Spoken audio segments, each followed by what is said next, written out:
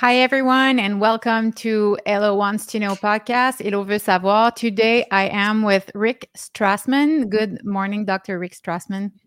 Good morning, Eloise. Nice to be on your show.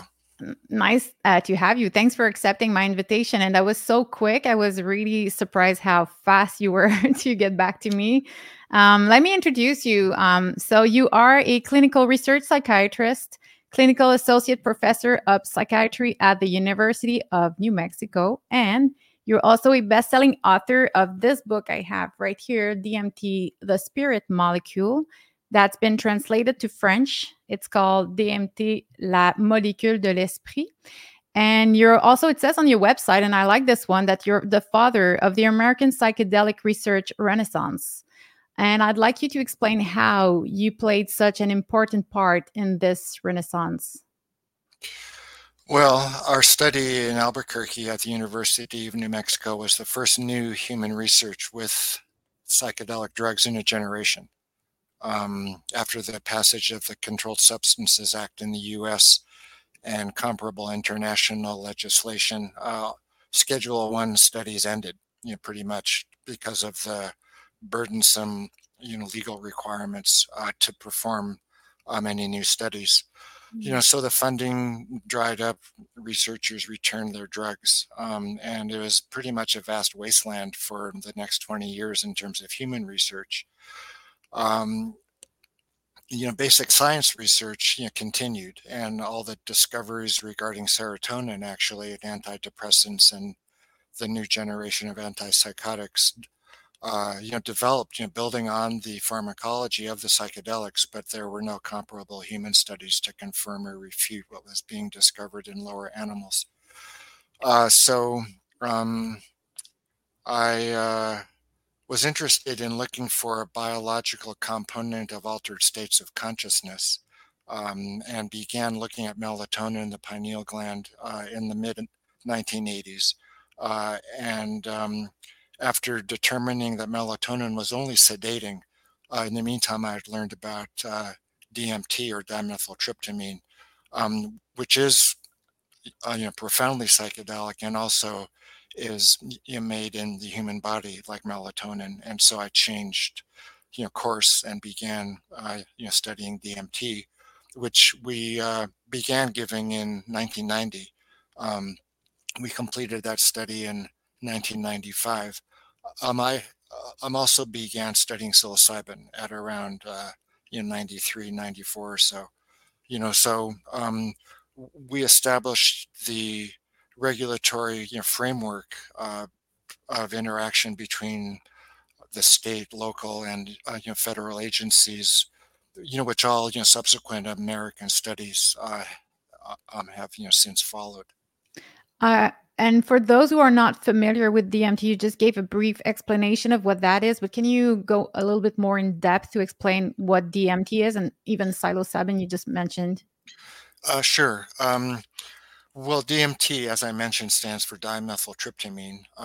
It's a relatively simple molecule, not much larger than blood sugar or glucose.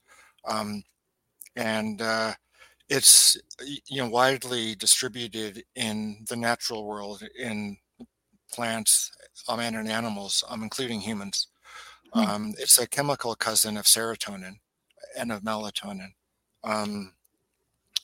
It is the visionary ingredient in ayahuasca, which is a popular Amazonian psychedelic brew out there. And over the last few years, there's been some recent discoveries about it, being produced in the brain, rather than the pineal gland, which is, fine with me. The pineal gland, theory, was a theory. Yeah, there is a theory that that it's been made in the pineal gland. Now we don't think that anymore. Well, it's more equivocal, than it, was initially. In the DMT book, I speculate about a pineal, role of synthesizing DMT. That's because of the venerated position of the pineal within esoteric physiologies. Yeah. So there's a lot of circumstantial data supporting a pineal site of synthesis, And a paper came out in 2013, describing, the presence of DMT in the fluid around the pineal gland of the living rodent. But a subsequent study from the same groups, 6 years later in 2019, suggested, that it's the brain that makes DMT. And in that original pineal study, it was, brain tissue which contained the DMT, which they measured, rather than from the pineal gland.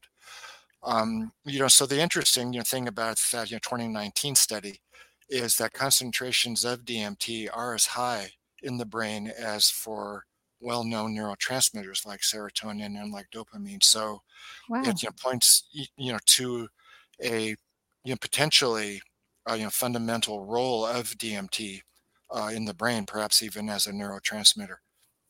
So I guess the levels of DMT that we are making are not psychedelic, though. They're just. Can we Well, do that? it depends what you mean by psychedelic. If DMT regulates our perceptual reality, then perhaps we are all in a like a low level DMT experience, mediated by ongoing production of DMT. But strictly speaking, concentrations are within tolerable range to maintain consensus reality. Theoretically, if increases occur in brain levels of DMT, you might see things like non drug related altered states like dreams, Mm-hmm. psychosis, near death experiences. Mm-hmm. A very interesting aspect of that recent study is that concentrations of DMT increase at death in experimental Yeah. heart attacks in rodents, and it increases especially in the visual cortex. So that's an extra piece of evidence, supporting the notion that DMT elevations, play a role in the visual phenomenon anyway of the near-death state. That is, you said so many things there that are so interesting. And near death experiences in themselves are just very, very interesting. And I know you've been talking about them. But I'm still trying to, I struggle because we talk so much about the pineal gland being, where the spiritual awakening happens. And I want to make sure that I really understood you. You're saying that this might not be where this happens when we experience some mystical experience with psychedelics. This is not necessarily in the pineal gland that this happens. Am I correct? Right. It's a lot. Yeah. It still is an open question. Okay. People live normal lives without a pineal gland. So Uh, you can extract pineal gland? if you have a tumor of the pineal, it has to be removed. If you have a stroke of the pineal gland, it's abolished. So how Um, do you cope with that, not having a pineal gland? How does it affect your life? well, not that much apparently. Really?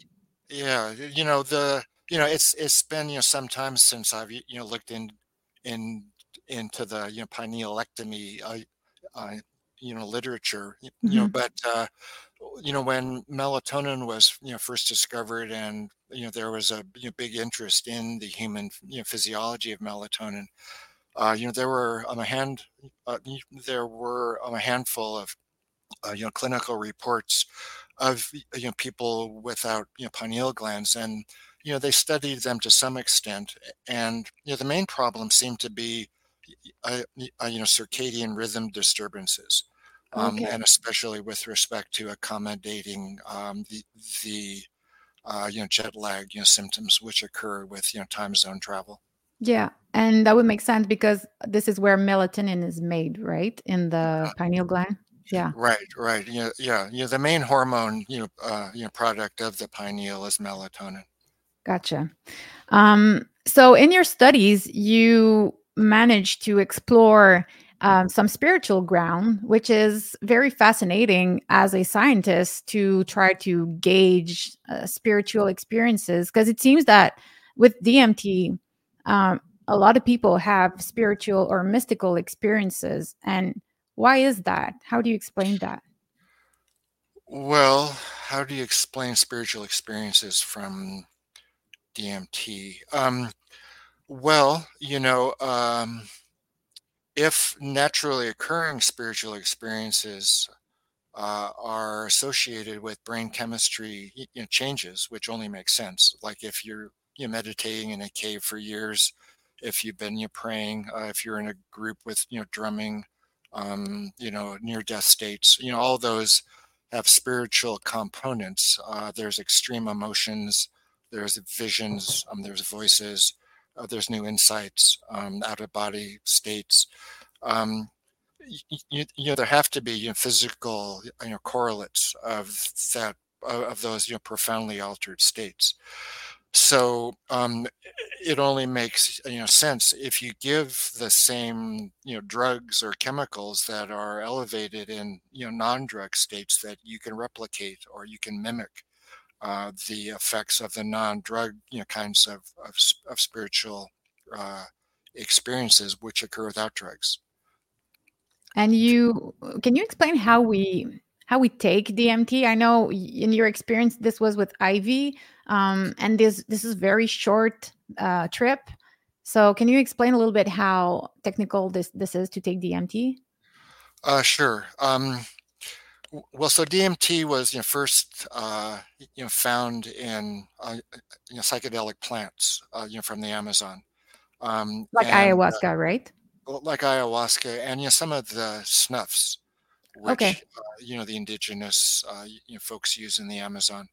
Um, so it was first discovered to be psychedelic in Budapest, Hungary, and on the 1950s. Stephen Jara was, I'm a psychiatrist in Hungary back then, was interested in DMT, and he took it orally, like LSD or like psilocybin, but oral DMT had no effect. And so he hit upon the idea of, well, maybe it needs to be injected.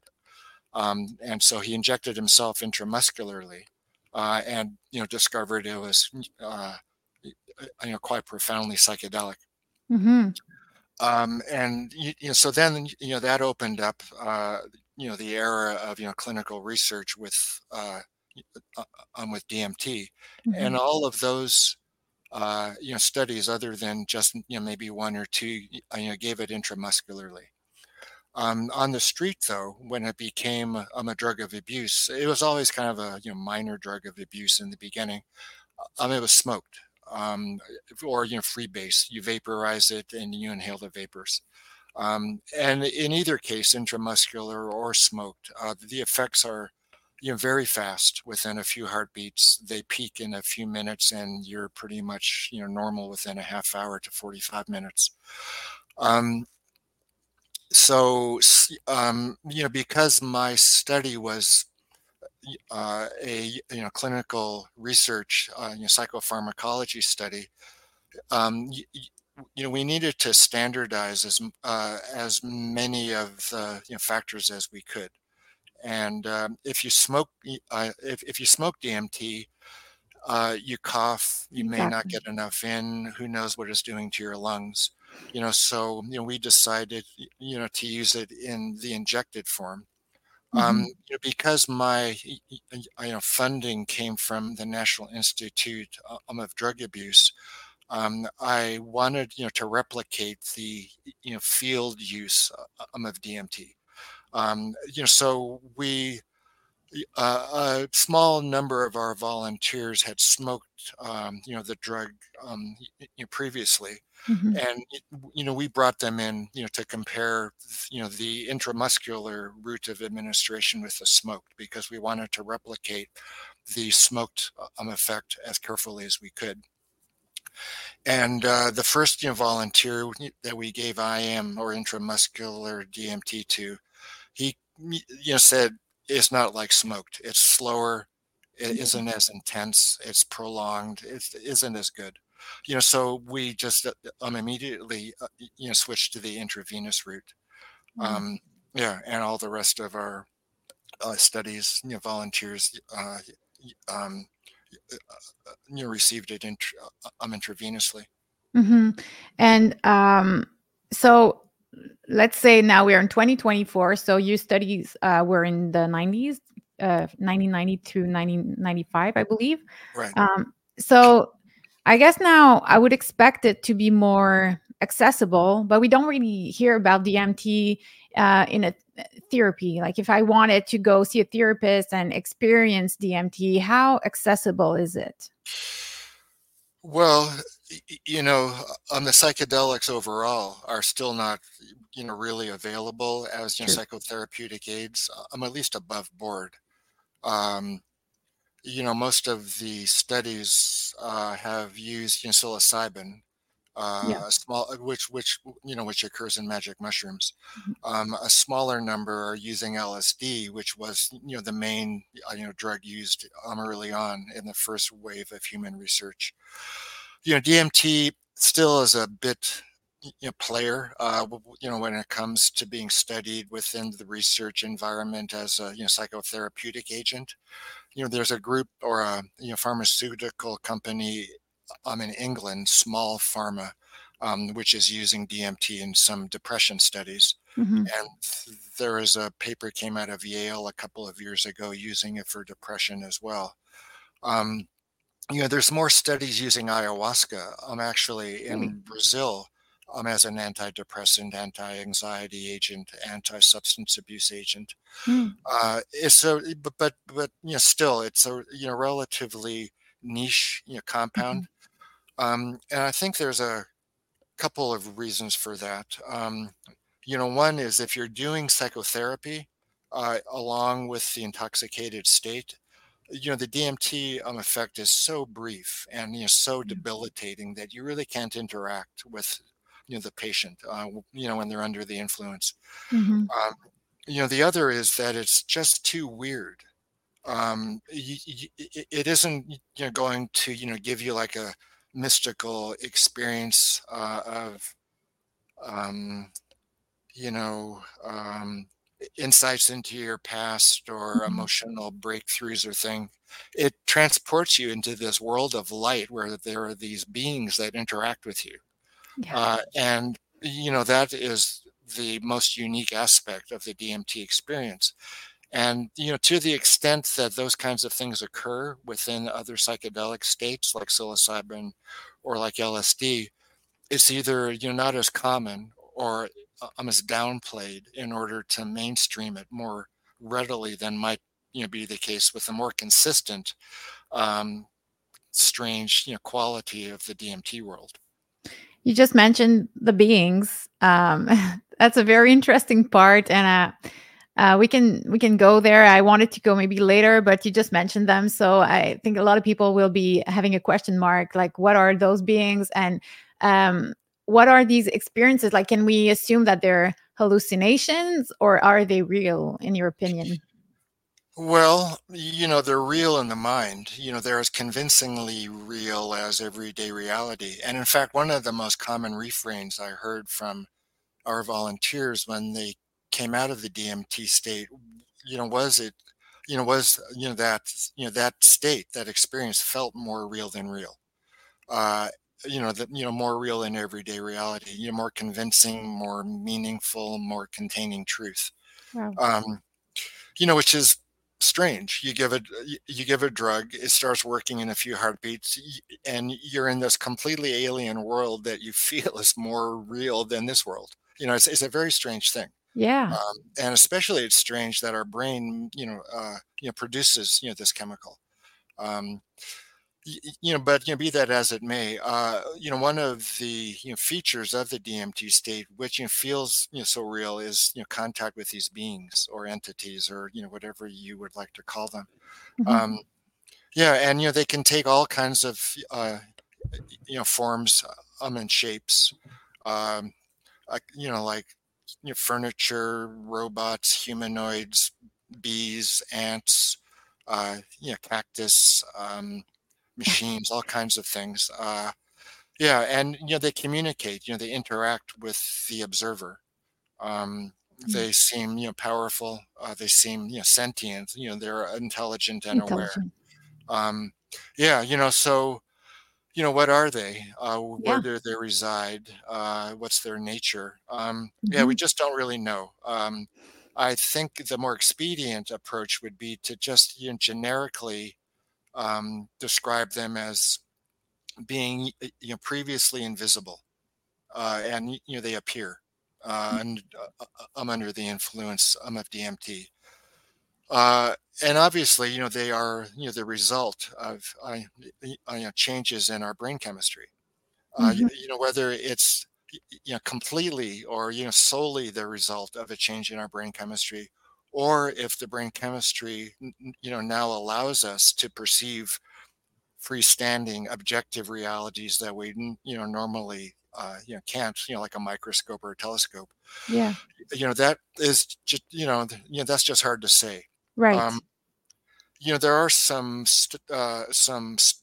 studies, one in London and one in Basel, Switzerland, which are using an extended infusion of DMT, like 30 minutes or a half hour or even 90 minutes. Wow. And one of the goals of those studies is to expand and extend and prolong contact with the beings, Mm. to interact with them without the time pressure of And the just interruption that always comes. yeah, otherwise you're just in that state for 2 to 5 minutes, and you orient yourself and you start communicating and you start coming down. Hmm. So with a more extended state, you can interact with the beings in a more leisurely manner, so to speak. So it's being studied right now. I'm wondering, is does that mean that these beings are being encountered every single time we are on DMT, or is it just random? I'd say more often than not. Really? Okay. So it was like something that you encounter on a regular basis while doing your research. Yeah. And in your book, you mentioned the word reptilian because some people reported to you that they had experiences with reptilian, and this is a trigger word to me, and I'm sure I'm not the only one because it sounds so far-fetched and so wild. And I wonder, as a scientist, how challenging was it for you at first to accept what you were receiving from your patients and to actually write about it, and how was it received by your peers at hmm first? Well, the reptilian aspect is strange. Obviously, it isn't infrequently reported either. There were two striking cases of reptilian encounters in our study. One was somebody encountering these reptilian things, and they opened up their bodies and demonstrated reproduction. Yeah. This is how it works. Um, the other was more terrifying. It was a volunteer who was pinned, by alligators or by crocodiles, and was anally raped, Cool. by them. Wow. So intense. So that was obviously horrifying. He dropped Yeah. out of the study. He got a little freaked, and we had to, do some therapy with him over the next few weeks or month. Wow. And he recovered and was fine. He stopped doing drugs, that's for sure. Okay. But yeah, so it could be very benevolent encounter with reptilian beings, or horrifying. Um, reptiles are alien. If you're looking for a metaphor within the natural world, for strange things, reptiles are your best candidate. Hmm. They've got eyes and mouths and noses, but they're cold-blooded, they're scaly, they look strange. Yeah. So one could say it's the brain's attempt to communicate to you a certain quality of information, Hmm. and the quality of that information is very unusual, slightly scary, very alien. Right. So that could be one of the ways to understand the presence of reptilian beings in altered states. um Well, so how did I, deal with these stories? Yeah. Yeah, it wasn't easy at first. Like I interviewed, 19, people before starting the study. People who had smoked, DMT, regularly and were, familiar with the experience, because I wanted a sense of what to expect. Right. And it was a very, frequent refrain from the from these informants that, be prepared to meet, for your subjects, to report encounters with beings. And, so I wrote it down, and I even, put, some questions in our questionnaire about encountering beings.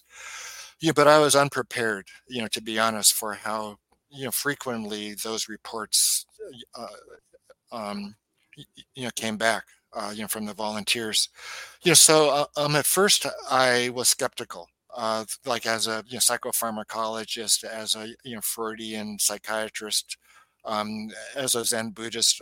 I was, looking at all of those reports as, something other than what they were.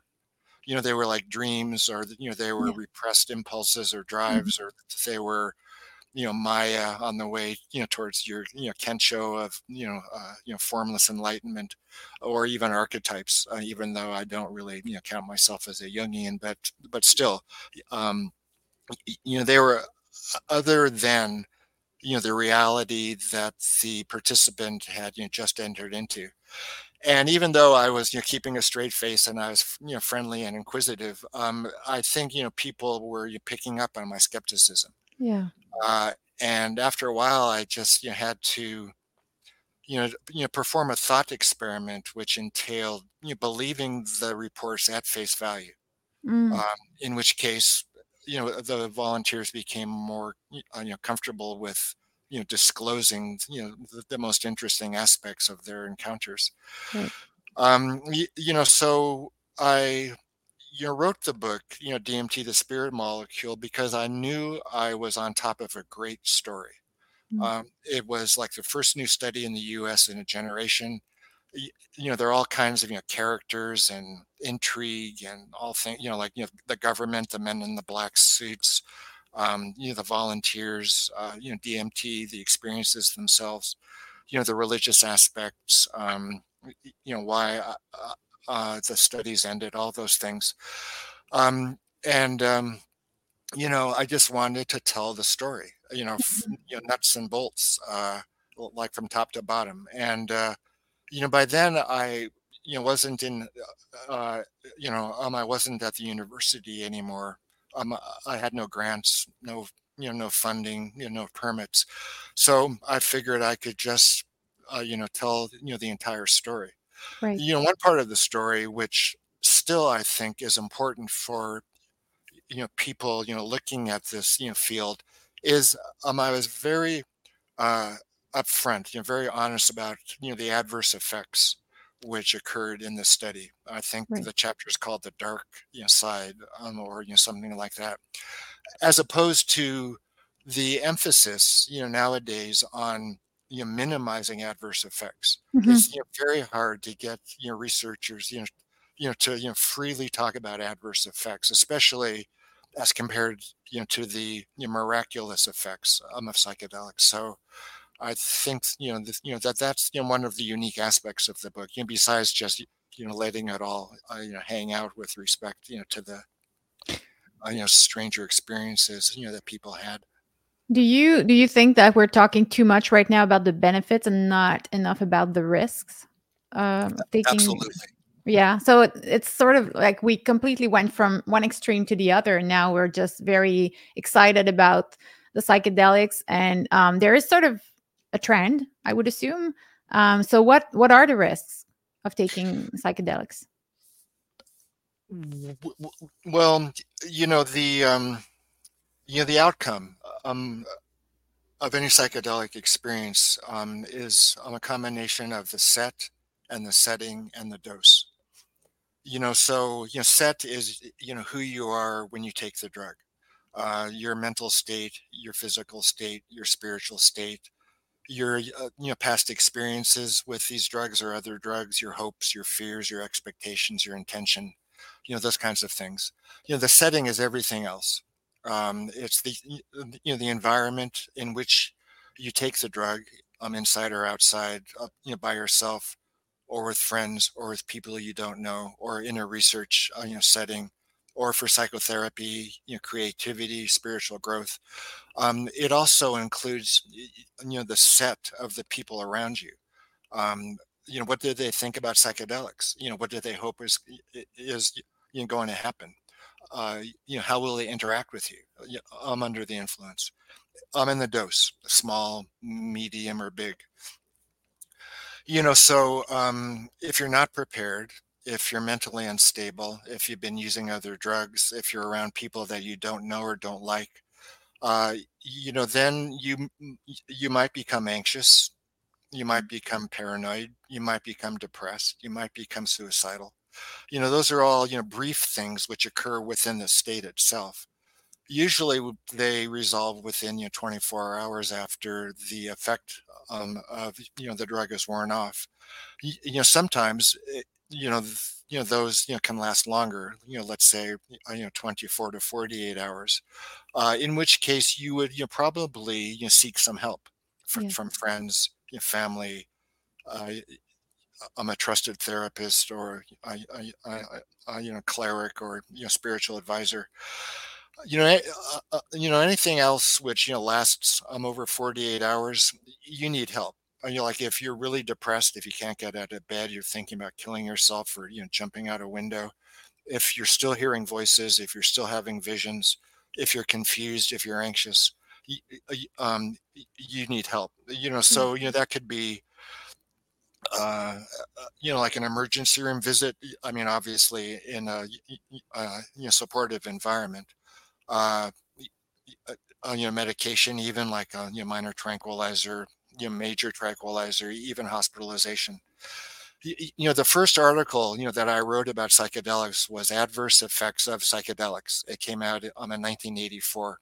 Because I Wow. knew that the objection I would receive in applying to study psychedelics would be, you can't give them safely. What about all these psychedelic casualties from the 60s and the 70s? And I read hundreds of papers, cases, collections of cases, interviews with former research volunteers, and I concluded that if you screen people carefully, if you supervise their experiences carefully, and if you follow them up carefully, the risk of adverse effects was acceptable, like 1%, under 1%. Yeah. Okay. But still, a lot of people, but still, if 1 million people take, fully, psychedelic, dose of, psilocybin or of LSD, what's, 1% of a million? It's like, 10,000 people. That's a lot. That's 10,000 adverse effects, which are going to require, some intervention. Yeah, so I think it behooves the research community to not paper over adverse effects. If they occur, they ought to be stated clearly and understood. Psychological autopsies for suicides, or Yeah. severe psychosis. But but you just really don't see that in the research literature. It's very hard uh, to get a sense of what is actually going on that's not so great within the psychedelic research world. Why is that? Well, people, they are driven by uh, the wish to help, Hmm. and the wish to become successful and get grants and write papers. Yeah. There's also a messianic quality, I think, that even influences the research community. Um, one of the the arguments as well is, well, let's uh, let's get these drugs out into the mainstream as much as possible. And once the adverse effects begin accumulating, we can deal with them then, Hmm. as opposed to being proactive. I don't think that's an especially moral or ethical approach. But And it's not uncommon. We see that a lot. that's right. That's right. It's easier to ask for forgiveness than permission, right? So once things uh, go south, you could say, oh yeah, right, and let's start talking about adverse effects. Hmm. The media, there's going to be a backlash, saying, well, why didn't you tell us about these things early on? Mm. um, and people are are going to need to explain themselves. There are a smattering of papers coming out. Like, for example, a few days ago or a week or so ago, there was a paper describing the increase in calls to poison control of psilocybin mushroom problems of kids, especially coming into you know t- um to emergency rooms. Oof. And I think with the legalization and increased access, which is being uh, pushed by activists, there's only going, there is only going to be, more and more accumulation of adverse effect reports. So you talk about legalization of psilocybin. Is it legalized in Western world? I'm not aware of that. Well, Colorado and Oregon and a number of cities have decriminalized Hmm. psilocybin and other compounds. Whether they're illegal or not is kind of a gray area. They remain Schedule One substances according to U.S. Federal law. So I think the feds are at this point keeping wait and see attitude about how things go. But it's clearly the case that there are increased emergency room visits, probably hospitalizations, although those data aren't out there yet, and adverse effects. Integration, you know, in integration therapy is a growth field within psychology now.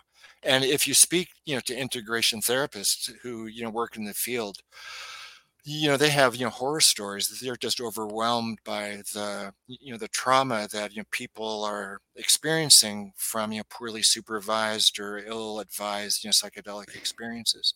Well, and that was my question early on.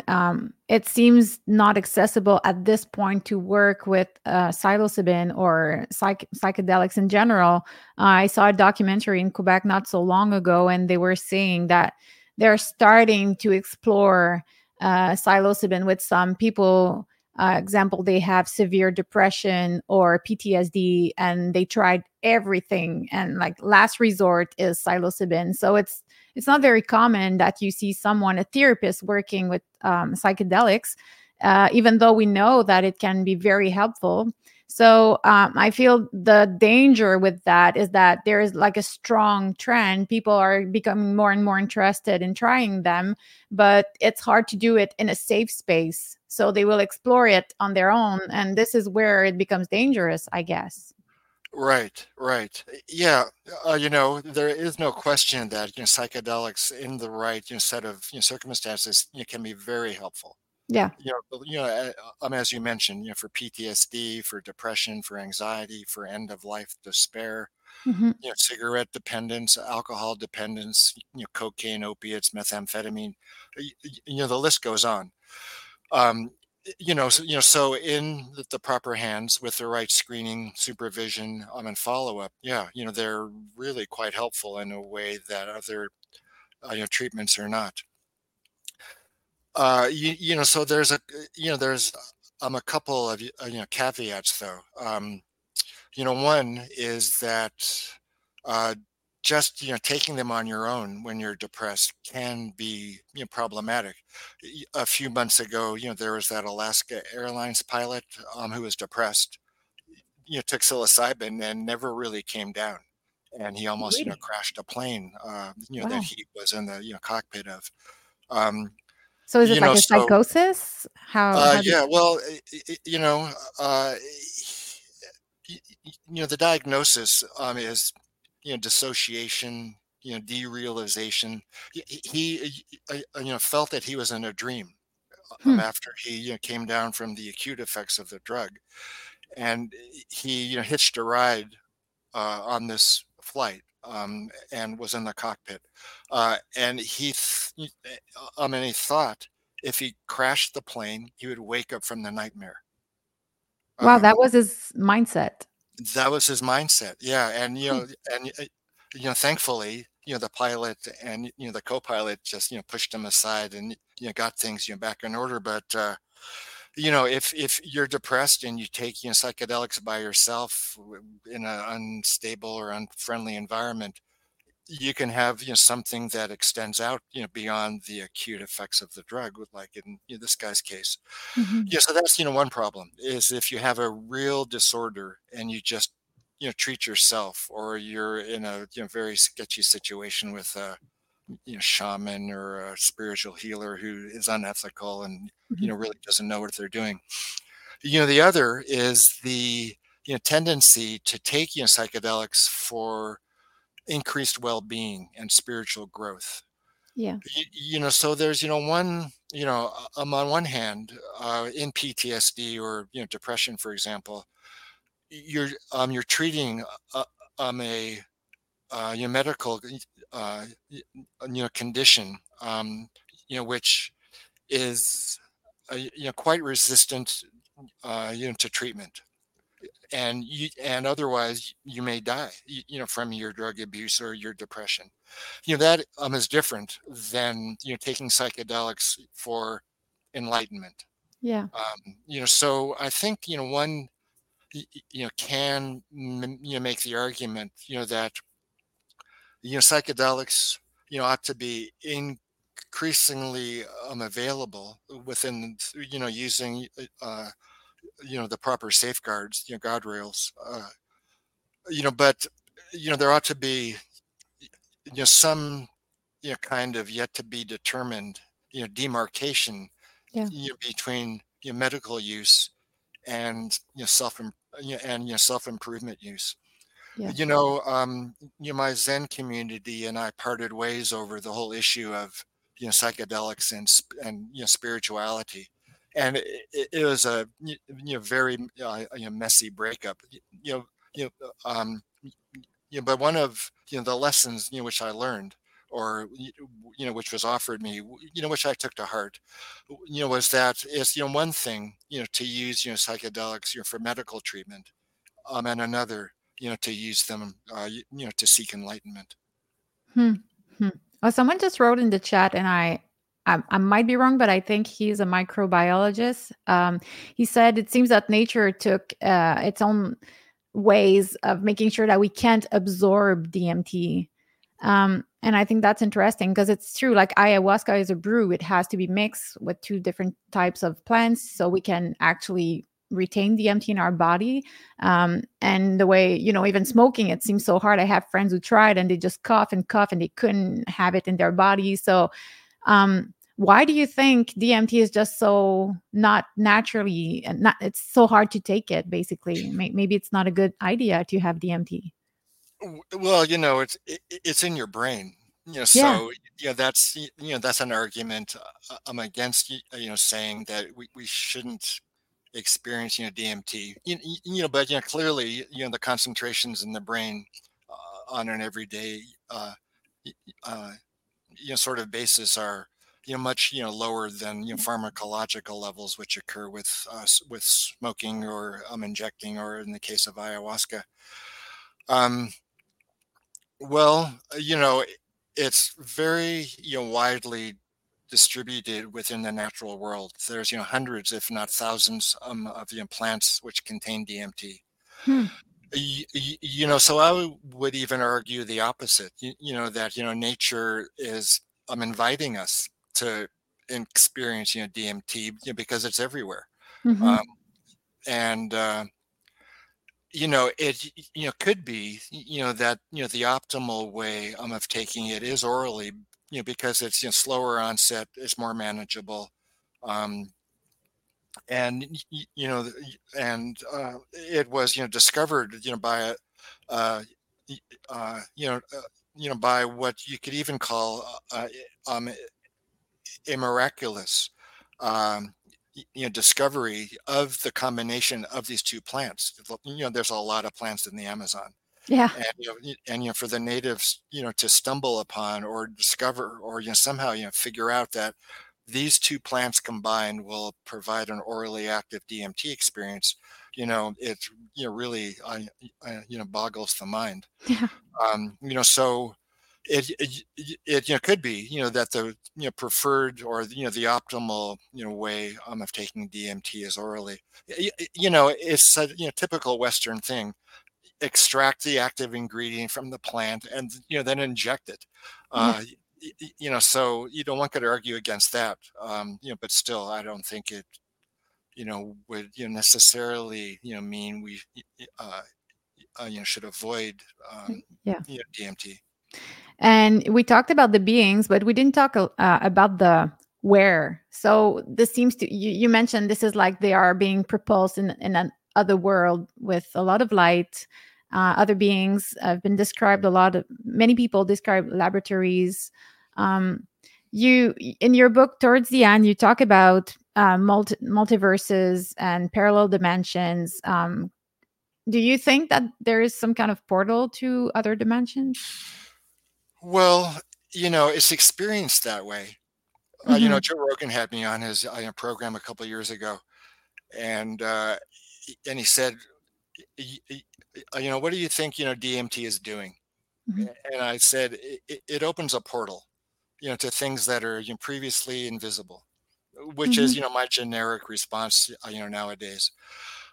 You could speculate, that DMT modifies the receiving characteristics of the mind-brain complex in such a way that we are now able to peer into dark matter or parallel universes or the multiverse. Like microscopes allow things that are usually invisible to become visible. The the location of the experience is in our mind. There's no there's no argument about that. Hmm. But the source of the perceptions or the sensations or the information, we just can't really say. I Yeah. think it's easier to look at a more local source, that it's our unconscious, it's our subconscious, it's things which exist in our mind already, Mm. dimly aware of, or completely suppressed or repressed in our unconscious, which are then made available to our conscious mind under the influence. you, the brain imaging um, studies which are emphasized nowadays in in studying psychedelics, they indicate that parts of the brain which normally do not communicate with our consciousness now do. So whether that's a reflection of peering into parallel universes, or simply the contents of the Freudian unconscious erupting into consciousness, there isn't any way to really say right now. Yeah. Eventually, you think there will be a way to say for sure? Well, you know, could be like you might at some point be able to develop a camera or an imaging device which can peer into dark matter, for example. Hmm. In which case you could compare what you see with this camera with what you see on DMT, but Yeah. I think we're some years from that. Well, technology is evolving quite fast. We never know. We never know. um, Well, there is, of course, I feel like there's so much to say, and I don't want to take too much of your time. But before we end this conversation, I'd like to talk about the. So there's a lot of crazy stuff when we talk about DMT, but how do you think it could be like a tool? And I really ask specifically about DMT in someone's life. Like, how can it be used to improve somebody's life? Um, well, first, I think, we could look at its, its, medical potential, or, psychological, psychotherapeutic potential.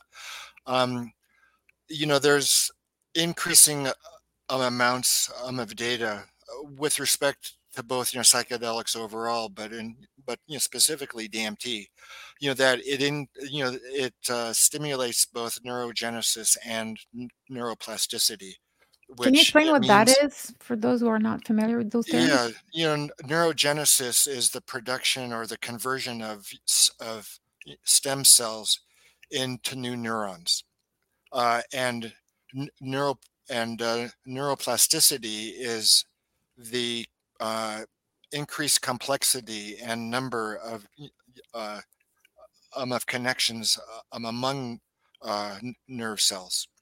Okay. So in uh, the case of most major mental illnesses, there is both a decrease in the number of neurons in the brain, as well as a decrease in the complexity of their connections. So so from a purely biological point of view, DMT, as a representative psychedelic, could be useful. And there's some animal data suggesting that in conditions of low oxygen, that DMT prevents death of neurons in those conditions. Oh, great. um, in other words, neurons can survive longer in conditions of low oxygen, in the presence of DMT. There's also some animal data suggesting that treating experimental stroke in animals reduces you know the extent of the stroke, the size of the stroke, and it also speeds recovery from a stroke in experimental animals. So there is increasing interest in using DMT and other compounds, for uh, brain damage, for Mhm. dementias, for traumatic brain injury, those kinds of things. Fascinating. And you talked just earlier, I forgot a question I had, and I think it's important. In ayahuasca trips, sometimes, very often, actually, the whole group will experience sort of a collective experience, like collective visions, themes that will be recurring. And afterwards, when we debrief, everyone has experienced somehow the same visions. So when you talk earlier, you were talking about, the subconscious mind, and this might be just, maybe an access to this subconscious. But how do you explain those phenomenon where a lot of people at the same time experience the same visions? Well, you could look at it, scientifically, metaphysically, spiritually. One, uh, you, uh, simple explanation is the response, to the singing which occurs in an ayahuasca ceremony. The shamans who have been, born and raised in the Amazon, steeped in the tradition, they learned, these songs, Icaros, uh, which stimulate, certain imagery and, certain emotions in, people across the board. So one could speculate that I'm under the influence of the songs themselves. There's common visions, common feelings which emerge as a result. Hmm. Rupert Sheldrake is a biologist, philosopher in England, who's got an idea, or has presented the notion of morphic fields, In other words, everyone is, everyone in in an ayahuasca, ceremony is, vibrating at a higher level, and they influence each other in that vibratory realm, and as a result, they share experiences. One of my colleagues at a naturopathic school in Seattle, in Bastyr University, she has tried to put this to the experimental test. Like can you demonstrate biological underpinnings of telepathy, which is what we're talking about, Yeah. shared feelings and visions. Like um, if you have one person in a scanner and they think or they see certain things, would another person in the next room in a scanner, would their brains synchronize or resonate with the person who's perceiving or thinking or experiencing other things? And so far that hasn't really panned out. So Okay. I think it's it still remains mysterious. Mhm. The influence of the songs, though, seems to me the most straight the most straightforward explanation. Yeah. And when I listen to what you say, I realize there is still so much to discover. We still don't know much about the human brain. So I really want to thank you for your time. I'm going to repeat the title of your book. It was written, as you just mentioned before we started, almost 25 years ago. This is not your most recent, but this is certainly your best selling book. So this is called DMT, the spirit molecule. In French, it's called DMT, la molécule de l'esprit. It has been translated, and you have other books. We can find them on Amazon, or I guess anyone who doesn't want to buy on Amazon, you can find them at any libraries. Thanks for your time. Is there anything you wanted to add before we wrap this up?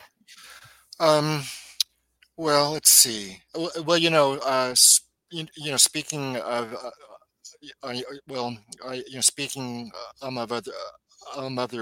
of other books, people can contact me, through my website, rickstrassman.com, and Mhm. I do sell books on my website, Oh, cool. and I will inscribe and sign them as well. So would Um, you recommend people buy through your website? I guess that's your favorite way to purchase. Sure. It's a few dollars more, but there's the personal touch, of Yeah, an inscription and a signature. Yeah, sweet. so that would be fine.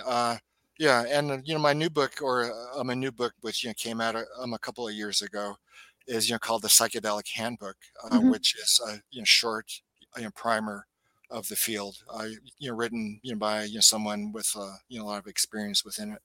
Yeah, and that's great because you don't talk just about DMT, but all the psychedelics. So I would highly recommend this book as well for those who are curious about this. Well, thanks for your time. It was really interesting, and I wish you a very good day for the because it's earlier for you. The day's just starting. Right. Okay. Well, sure. And thank you for having me. Thank you. Bye bye.